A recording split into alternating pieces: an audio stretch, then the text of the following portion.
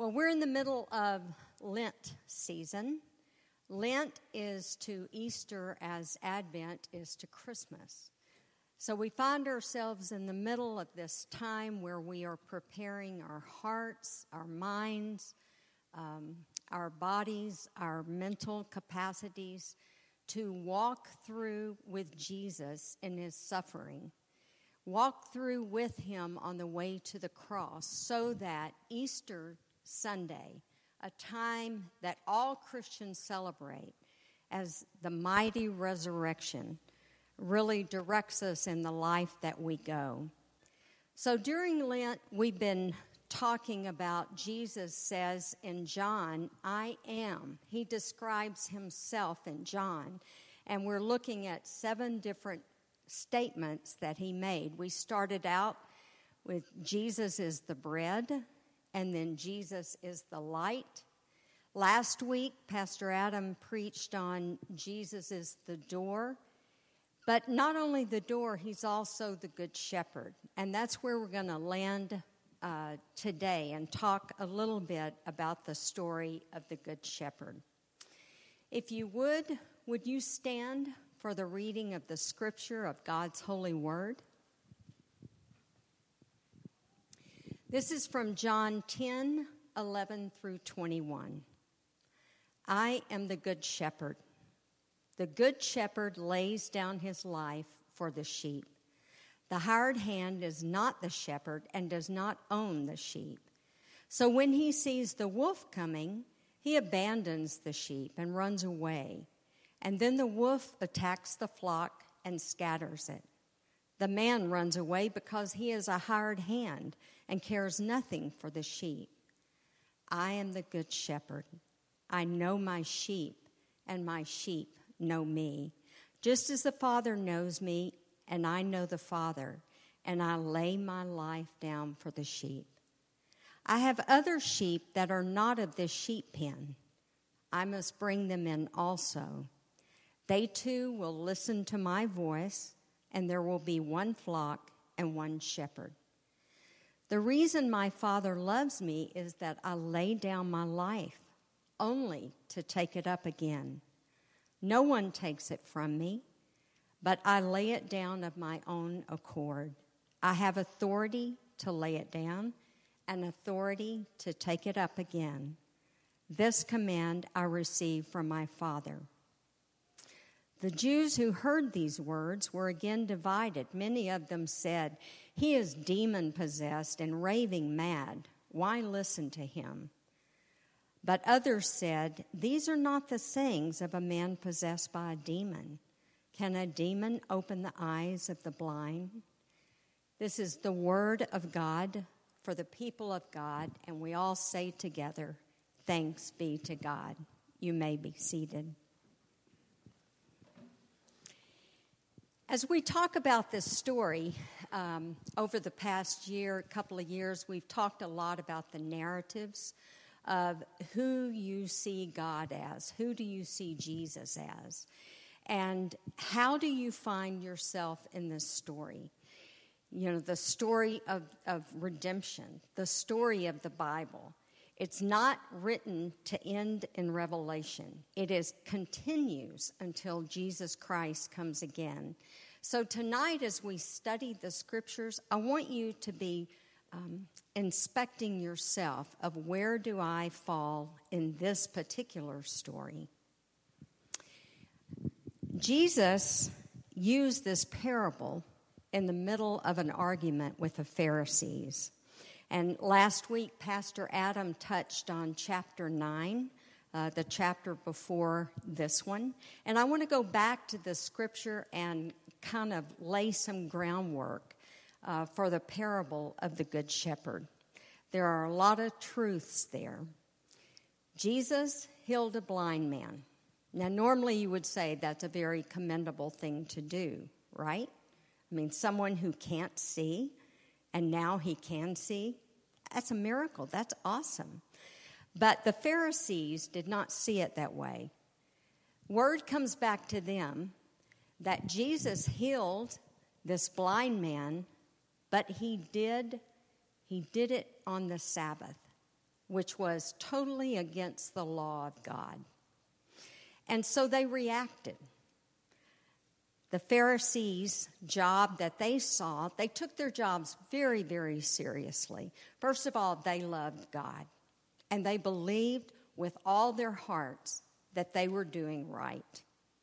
And what their job was is to take care of the flock, to make sure that they did not break any rules of God. I would imagine them having a checklist. And every Sabbath day, they were probably checking off.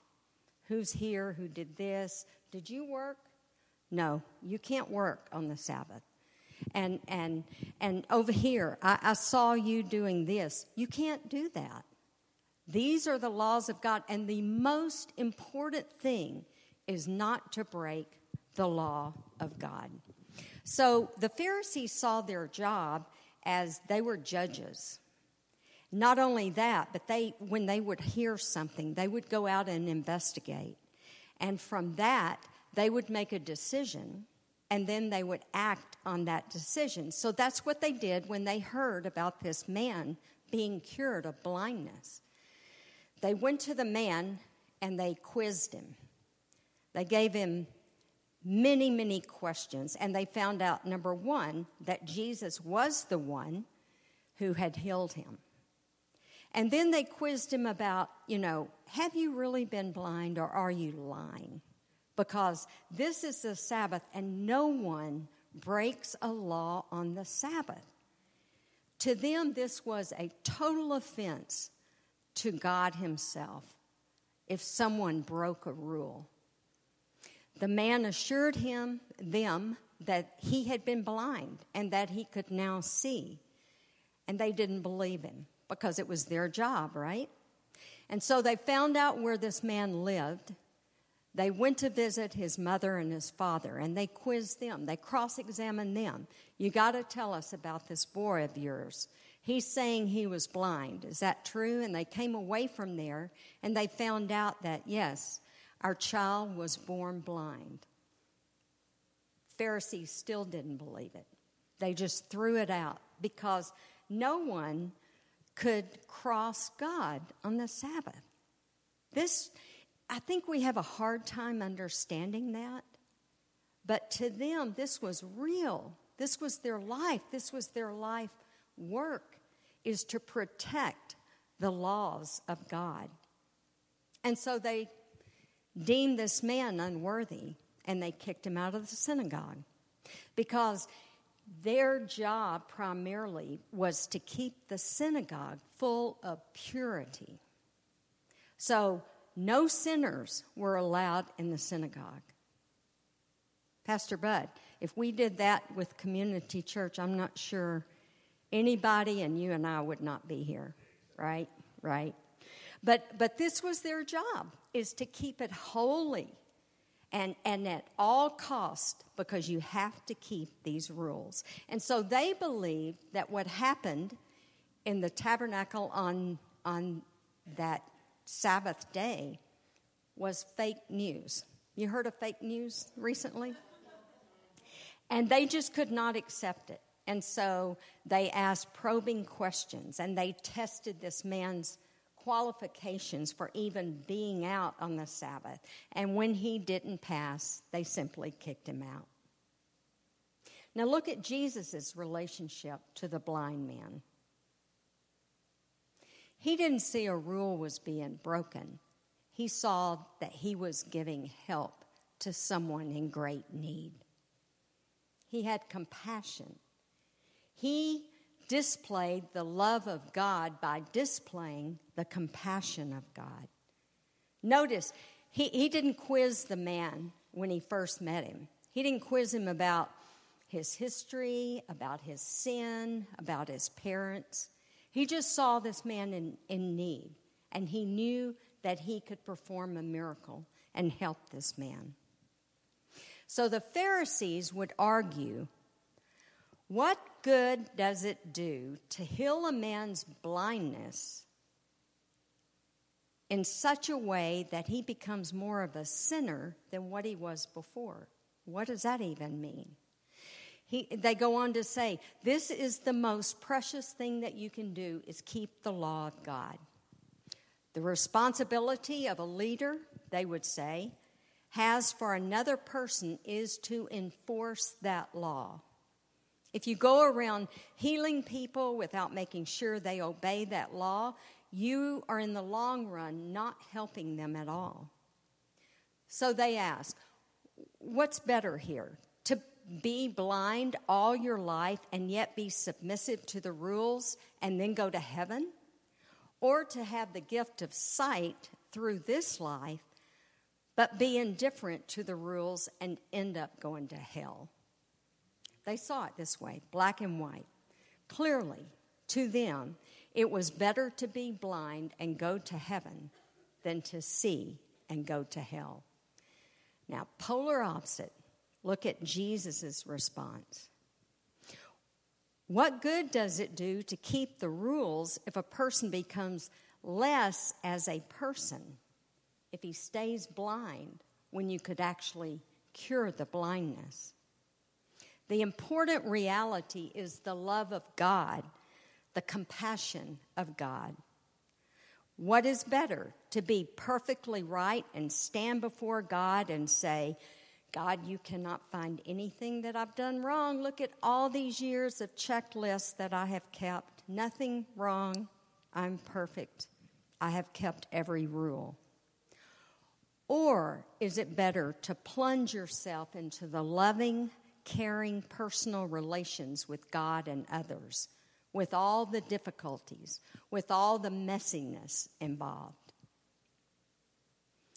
Then Jesus, in his most impactful way, the greatest storyteller of all times, tells the story of the Good Shepherd that we just read, knowing that the Pharisees would understand. So he spoke in their language, because you see, they knew their scriptures well. They knew the scriptures inside and out of the Old Testament. They knew what Toby read, Psalms 23:1. They knew that. And so Jesus decided to talk to them in a way that they would understand. Because of where they were from, sheep were common, shepherds were common. And so they also knew in Isaiah 40:11, God will gather the lambs in his arms and carry them in his bosom and gently lead the mother sheep. They also knew the frightening passage from Ezekiel that Pastor Adam referred to last week, which goes like this. Ah, you shepherds of Israel who have been feeding yourself, should not shepherds feed their sheep? You eat the fat, you clothe yourselves with the wool, you slaughter the fatlings, and you do not feed the sheep. You have not strengthened the weak, you have not healed the sick, you have not bound up the injured, you have not sought the lost. Thus says the Lord God, I am against these shepherds. I myself will search for my sheep and will seek them out. I will rescue them. The Pharisees knew this. And Jesus, as the Good Shepherd, he has 3 calls to action when he talks about the Good Shepherd parable. First of all, and most important, he says, I will lay down my life for my sheep. Not just once, but 4 times he repeats this in today's scripture. It is what we call a prelude to the cross, laying down his life for a sheep. Where are we in this story? We are the sheep. He is the Good Shepherd. If one of us needs help, he comes to the point that he gives up his own life in order that we could live. What an absolutely beautiful story of the cross. That Jesus doesn't care if it's messy. He goes out and the sheep are dirty. He gets his hands dirty. So much that he's willing to suffer for all the likes of us as sheep. Where are we in the story? We are the sheep. He is the shepherd. But we are also taught in the Bible that we need to be like Jesus. Jesus is our model. So we are called to be good shepherds. And who are our sheep? Are there sheep out of the pen that we need to look for and try to bring them in? We are the good shepherd, but are we? Are we willing to see the invisible people of our time? Are we willing to see actually these real human beings in need in human trafficking? Or is it just another story on the news and we easily turn off CNN? We're the good shepherd as well as being the sheep. Jesus says, I know my sheep and my sheep know me. You see, Jesus loves you more than what you will ever understand. I'm convinced that if you were the only person on this earth, Jesus would have died on the cross for you. That's how much he loves you. I heard someone say not long ago, I can accept God being present and almighty, but I just can't accept him kind of as my father. I just don't feel that, he loves me. I think he's concerned for all people but me. And I was so saddened to hear that because that's a false narrative.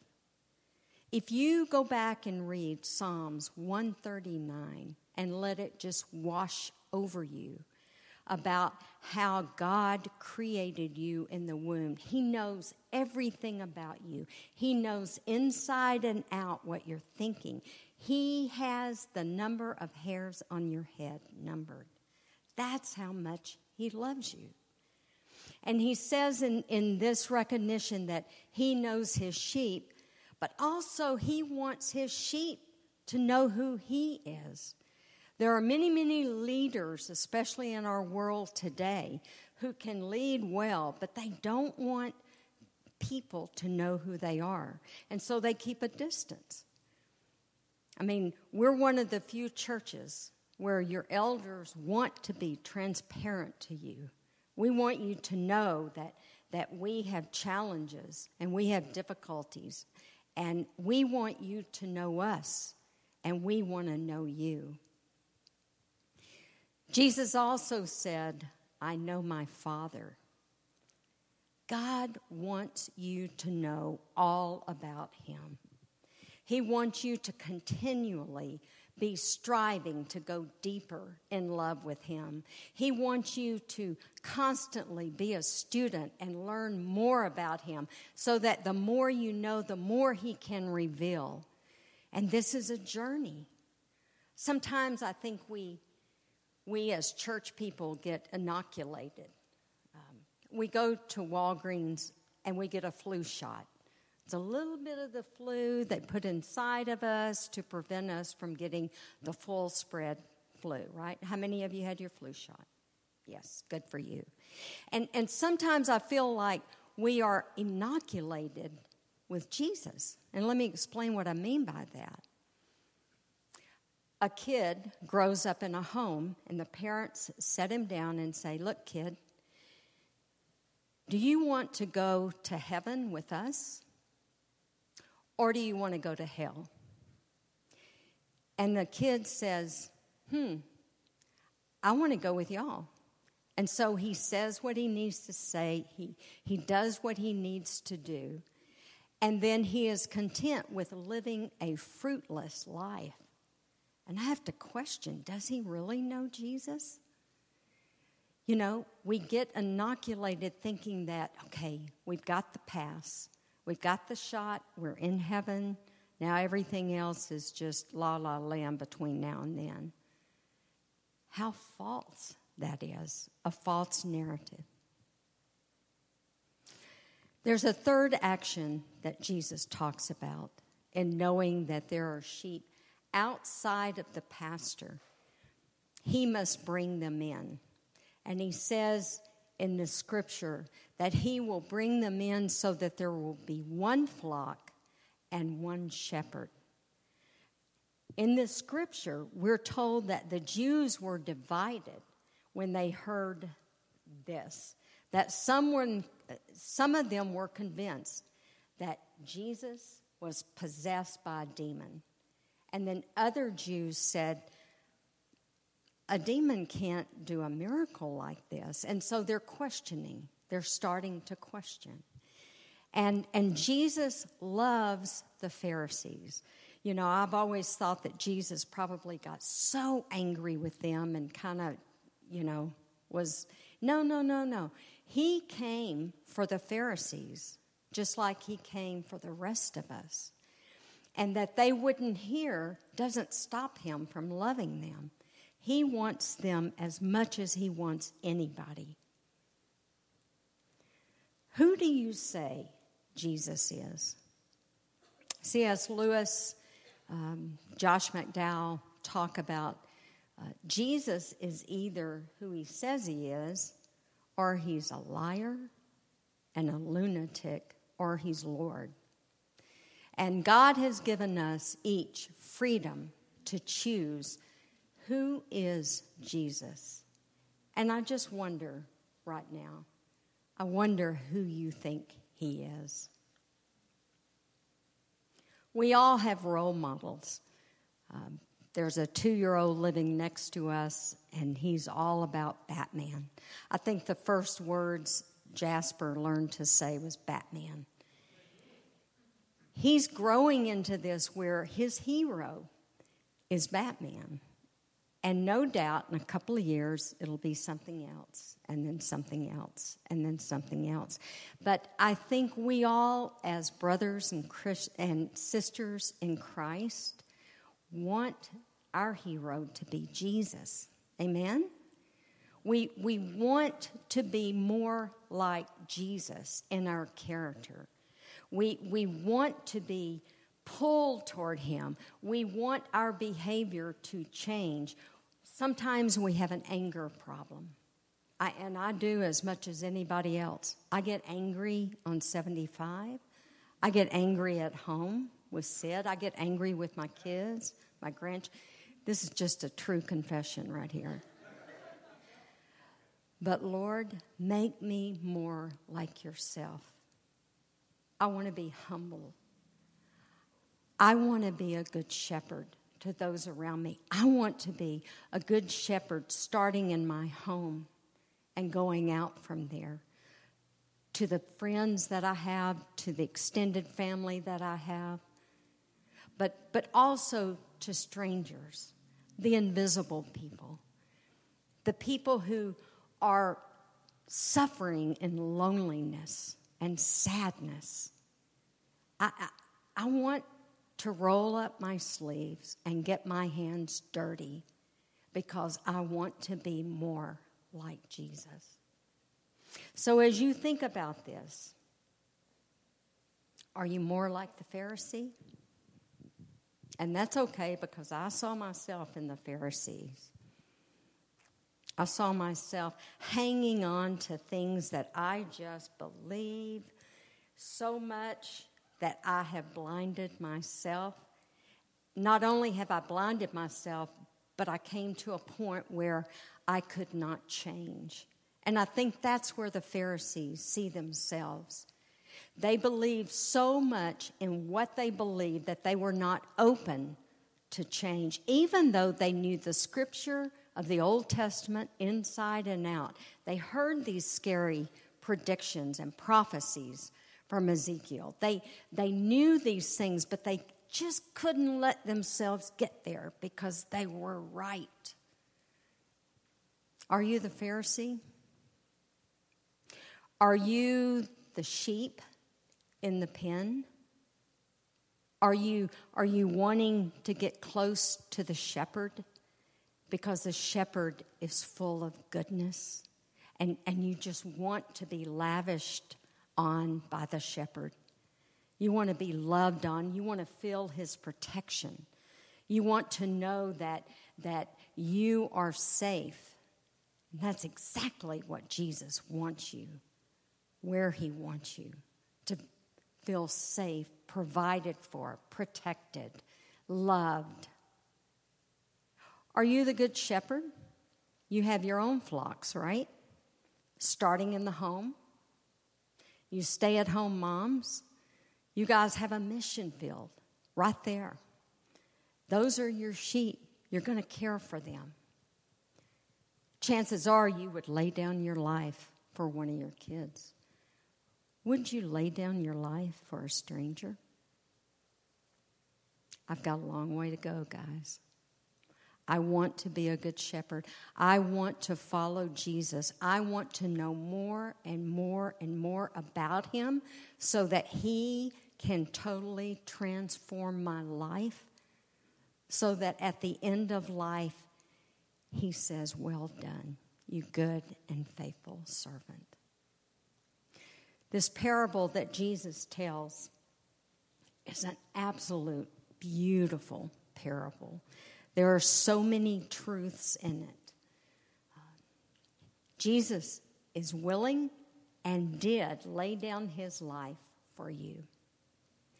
Jesus says, I want to know you more and more and more. I want to know everything about you, but I want you to know me. And there are others out there. Kingdom work, we call it. We need to go, we need to be Jesus to these people outside of the flock. Pastor Adam shared a story with me by Deb Hurst from Australia. She knows about sheep because they're very common there, and she talks about a Japanese tourist who came in, and the Japanese tourist was like, why don't you have pens around your sheep so that they'll just stay and you don't have to worry about them wandering off? And Deb said, well, we dig a well because we recognize that the sheep need water. And the sheep will stay close to the water because it's part of their living that they need to be there. And Adam said, just think about the church and what it does. We have a well of living water. His name is Jesus. And our flock stays close because they want this living water because it is essential to life. Let me pray.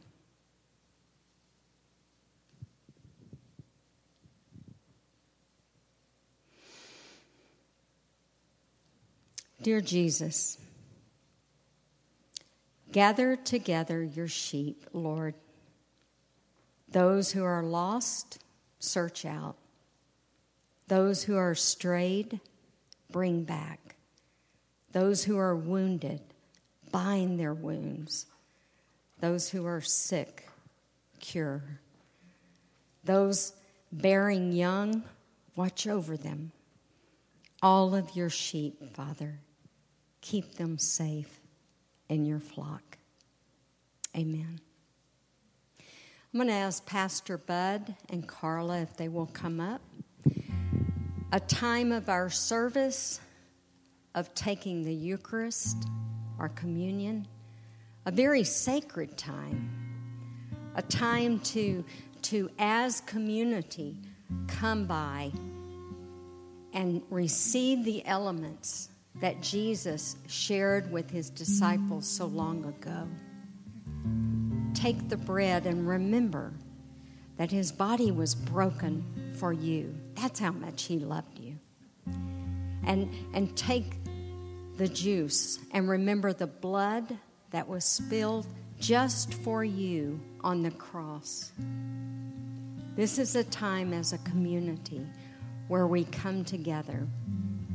So I'm going to ask you if you would stand and let me pray, and then if you will come down and receive this gift.